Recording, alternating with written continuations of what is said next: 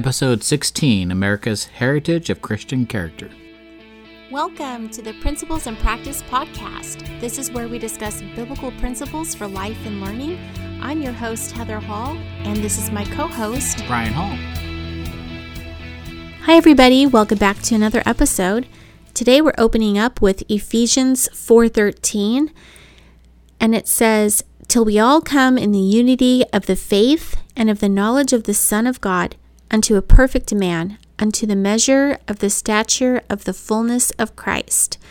And for clarification, stature means maturity in this context. So into the measure of the maturity of the fullness of Christ in our Christian character. So speaking of character, we're going to use Webster's 1828 to define character. We're going to use the fourth definition. And it is the peculiar qualities impressed by nature or habit on a person, which distinguish him from others. These constitute real character, and the qualities which he is supposed to possess constitute his estimated character or reputation. Hence we say a character is not formed when the person has not acquired stable and distinctive qualities. And now we're going to define the statement of the principle. This is from Neander, Memorials of a Christian Life from 1852. To quote him, "This divine power of the gospel revealed itself in the heathen in the lives of Christians, which showed forth the virtues of him who had called them out of darkness into his marvelous light, and enabled them to walk as the children of God, in the midst of a perverse generation, among whom they shone as lights in the world. The whole life of the Christian, from the beginning to the end, is a conflict with the world and the powers of darkness, and conflict within and without." So John Adams wrote a letter to Zabdiel Adams on June 21st, 1776. And Zabdiel Adams was actually a minister. His father was an uncle to John Adams. So you have a letter to a relative going on.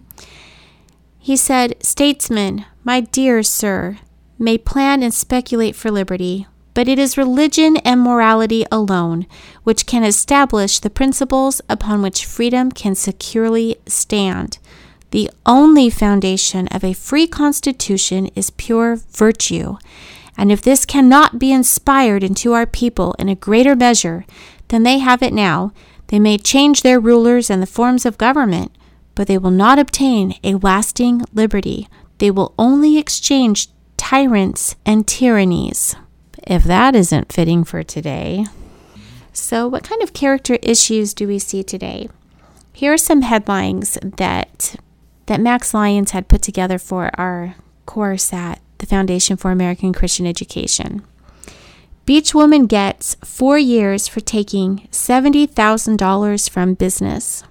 U.S. indicts soccer officials in alleged $150 million bribery scheme. Man sells fake Rolex watch for $3,800. Politician indicted for, you fill in the blank. There's lots of things out there that have happened. Special Ops Commander fired for repeated public intoxication. And what is at the root of all of these?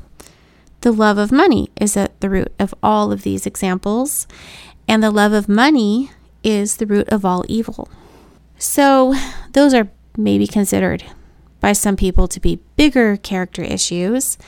If that's the way that, some people think, then let's look at what some people might consider to be little character issues today. So when you borrow it, return it. If it is not yours, don't take it. If you accidentally hurt someone, make it right. When authority directs you, obey. If it's righteous authority. That's true. But when you use something of mine, take care of it. When tempted to gossip, don't. Show respect to others. Parents.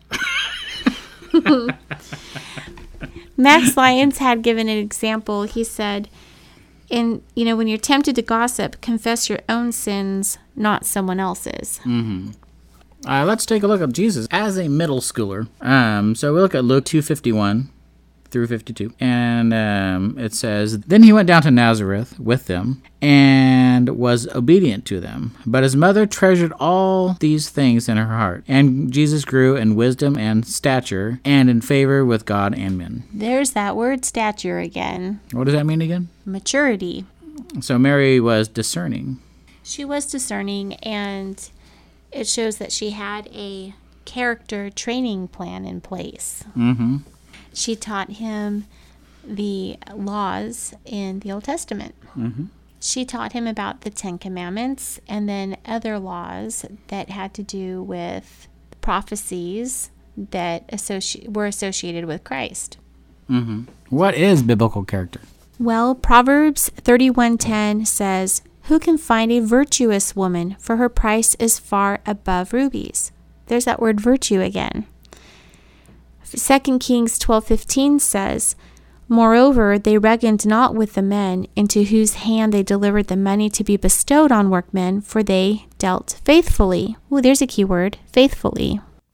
Let's go ahead and take a quick moment to look at faithfully. I think it's a word that tends to get used a lot. We tend to maybe think that a lot of times we're being faithful in things, but it always helps to go back to Webster's 1828 dictionary to get the biblical worldview definition, and then just ask ourselves if we are being faithful in our studies in the Word or anything that we commit to. So faithfully is an adverb. In a faithful manner, with good faith, with strict adherence to allegiance and duty applied to subjects, with strict observance of promises, vows, covenants, or duties, without failure of performance, honestly, exactly. The treaty or contract was faithfully executed. Sincerely, with strong assurances, he faithfully promised. Honestly, truly, without defect, fraud, trick, or ambiguity, the battle was faithfully described or represented. They suppose the nature of things to be faithfully signified by their names, confidently, steadily. It's always interesting to me to see different words that are connected to another word. I don't think I ever necessarily considered confidently to be a trait that was connected to being faithful. Yeah, that is very interesting. I never thought of that either. It's confidently or steadily. And also with, when you look at definition number 5, like honestly, truly, without defect, fraud or trickery, just people faithfully doing their job comes to mind. Mm-hmm. That's a good example. And you can do it, when you're faithful, you can do it with confidence. Yeah. So, anyway, I always like those little nuggets there that you come across when looking at the definitions. Yeah. Continuing onward with what biblical character is like, of course, we would look at Jesus because he's the standard for all of us. And there are some passages in Scripture here. There's 1 John 3:2 that we'll look at, where it says, "Beloved, now are we the sons of God, and it doth not yet appear what we shall be. But we know that when he shall appear, we shall be like him, for we shall see him as he is."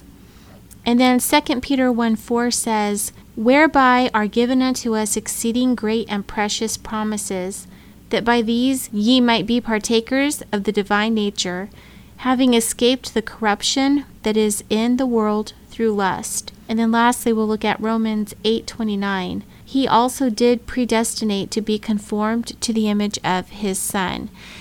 There's a list of character traits that we can turn to that makes it rather easy to look at the character traits of Jesus. GraceOnlineLibrary.org is a resource that you may want to turn to. It has a list of the 49 character traits of Christ with Bible references.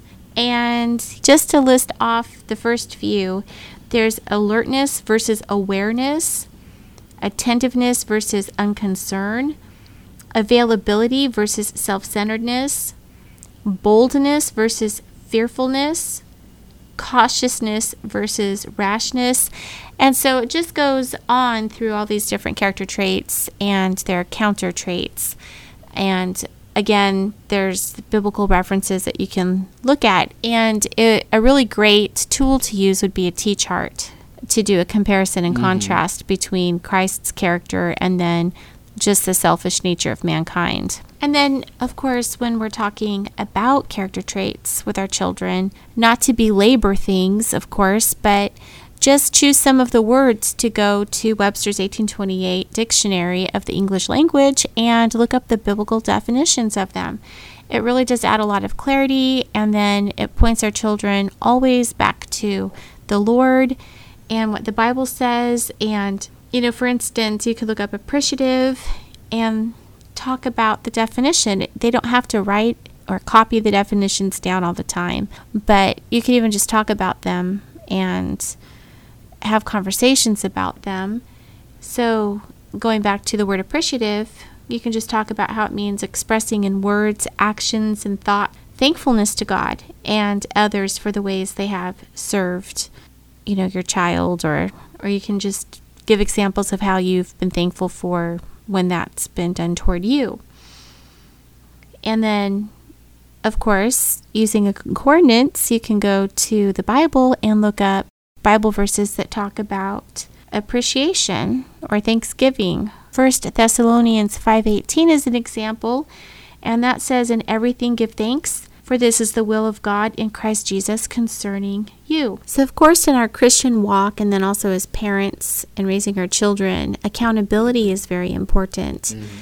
And when we're discussing about accountability with our children, of course, it's important to address truthfulness. So truthfulness is being full of the truth. It's earning trust by reporting facts accurately. And then, again, always going to the Word of God. There's Ephesians 4:25 that says, "Therefore, each of you must put off falsehood and speak truthfully to your neighbor, for we are all members of one body." And again, I think that goes back to faithfulness and, tying it in with being honest with people, not having any ambiguity or deceit behind what you're saying. As clever as people think they are when they do things like that, it's actually harmful to relationships and not what God is calling us to do. It all ties in with character, of course, and then, Webster's 1828 Dictionary naturally has a definition for character.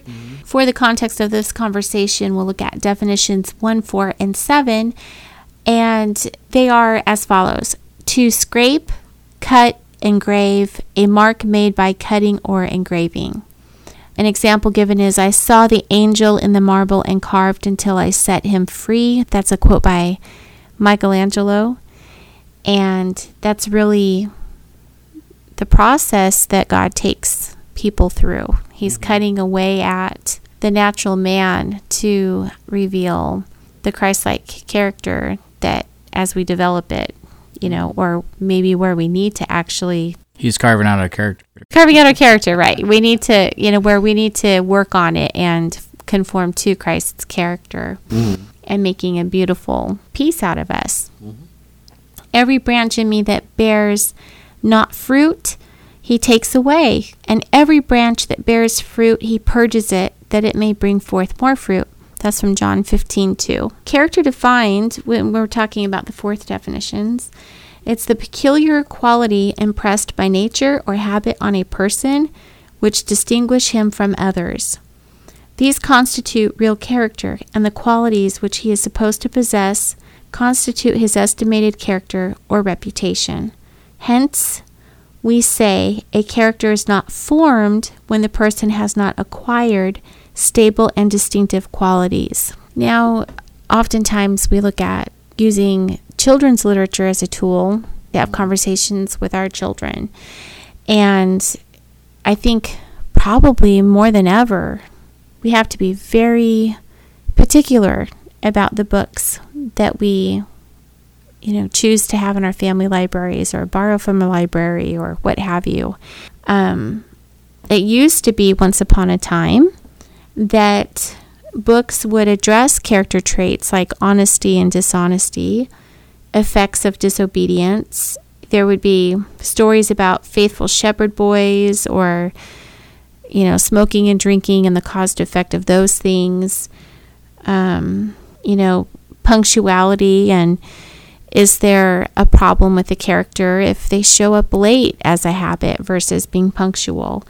Or forgiveness when there was something that happened that needed to be forgiven. So they're working on the character qualities in the book and teaching those qualities that are good and right. Right, and those are the things that help to shape a person, especially if you're wanting to intentionally raise your children and also give yourself those reminders, right? Mm-hmm. On Christian self-government with your character. And then it always goes back to the question of who or what is in control. Who are you choosing? Or what are you choosing to govern yourself under? So literature is a great way to be able to introduce those conversations to your children. Of course, the Bible as well. Bible is literature, as well as history. But nowadays, a lot of the books have content in it that are contrary to what God teaches and what God designed. So the enemy knows the power of literature as well. That's a very valid point.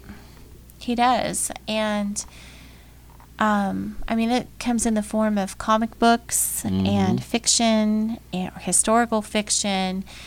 And especially if you have children that are avid readers and they're ready for the next book. If they read a large chapter book in a day, they're ready for the next one. What are you going to do? So one of the resources that we really like is the Family Read Aloud program that is a part of the Noah Plan curriculum. They did a fabulous job putting together a list of literature that is high quality and that gives you those opportunities to have these character forming discussions and examples with our children. We sell that in our store if you're interested in checking that out at principledacademy.com. The grammar books used to be filled with sentences and things to consider when it comes to character as well. Versus the modern English grammar, there's a lot of things being introduced to children in grammar that are not true. And so even in every subject, you need to be weighing whether or not it's humanist and secular in nature, pagan in nature, or if it's actually something that is centered on God and the gospel. I've always wondered why they have new editions of books. Right. It does make you pause and ponder, doesn't it? Because what is the need for that? If you understand the purpose of the school system and the intent behind it, and you see how there's been a complete reshaping, or an attempt at completely reshaping our culture as Americans, then you get a glimpse of why they are constantly pushing out quote-unquote new curriculum. So going back to the word character, it's to mark or impress. When you meet somebody, they impress you in one way or another, or you impress somebody else one way or another. And Hebrews 13:7 gives us the reminder of, remember those who rule over you, who have spoken the word of God to you, whose faith follow, considering the outcome of their conduct. So our conduct does give impressions to other people, and it's considered to be not literally, but like a fifth gospel. Most people won't read the four gospels, but they'll read the fifth one, and that's you and how you live your life. So character is formed by modeling or imitation. 1 Corinthians 4:16 says, "Wherefore I beseech you, be followers of me." And character is, they say, formed to a great degree by the age of 6. So everything we say, everything we do, how we respond to Holy God in situations, our own habits that we have, what we allow and introduce into our homes with music or literature or film, all of that is being carefully watched and absorbed by our children. And I think that goes, So it's important to develop good habits and routines to help our children form those character traits early that will help them throughout their life. Because we talked about earlier about God carving out our character, and that's what we want. We want God to carve out our character, not those bad influences around us. And by keeping track of those, we can help form a proper character. And something else to consider is the importance of the role of the parents, because earlier and earlier on in a child's life, there's this push to have the children further away from the parents. We talked about that a little bit in the last podcast with the school system, but isn't it interesting that in some states the compulsory age for school is 6 years old? It used to be 7 in some states. And it's interesting that they have a compulsory age to begin with at all. But, you also have a lot of times children are in daycare centers or, preschool or kindergarten, and they're away from the parents who then aren't the ones that are modeling the character to help shape them from the beginning. So this podcast, we began and we talked about America's heritage of Christian character. And you might be asking, well, why is it America's heritage of Christian character and not, England's or Britain's or anybody else's heritage of Christian character? That's not to say that in England, parents weren't working on their children's character. For certain they were, but when the Pilgrims came over to the American shores, they had the Bible with them. They had it in their own language that they were speaking, and they were raising their children with character traits. And this went on for generations. And, you end up getting to the Founding Father era where they were brought up with character. And we lead into that aspect in the next podcast when we talk about parental training. And there's an example that we give about George Washington. So we have our heritage, and we have it from, the Pilgrims and our Founding Fathers, and just continuing on throughout history of America. And that's why we have America's heritage. And also we can look at the example of the Pilgrims. Our forefathers, our Founding Fathers, they had some pretty difficult times that they faced. We're facing our own challenging times, and we understand that, there are situations in life which arise where both parents need to work, or there's a single parent that needs to work. And so that's when we look at the biblical jurisdictions that God has laid out for education. So ideally it would be the parent or parents that are home educating their children, and if they need help, then hopefully there would be family, or there would be the church community that would support the parents in that endeavor, or volunteer organization that's Christian that is giving a solid biblical worldview education that can help out, or tutors, or a Christian private school that's solid. And we know that that's expensive. We also know that God provides and makes a way, and that as we do our best to stay within the jurisdictions that He lays out and honor those, that ends up blessing the family, and also as a result, it ends up blessing the nation. Well, that about wraps it up for this episode. And in our next episode, we're going to talk about the question, whose responsibility is character formation? We'll see you next time. As always, if you're looking for additional resources or support, you can visit our website at principalacademy.com. Check out our shop and our blog, and you can also find us on Facebook at Christian Homeschooling with Bible Principles, also on Instagram under Principal Academy. Thanks so much for joining us. All right. Well, this is Heather Hall. And this is Brian Hall. For Christ and His glory.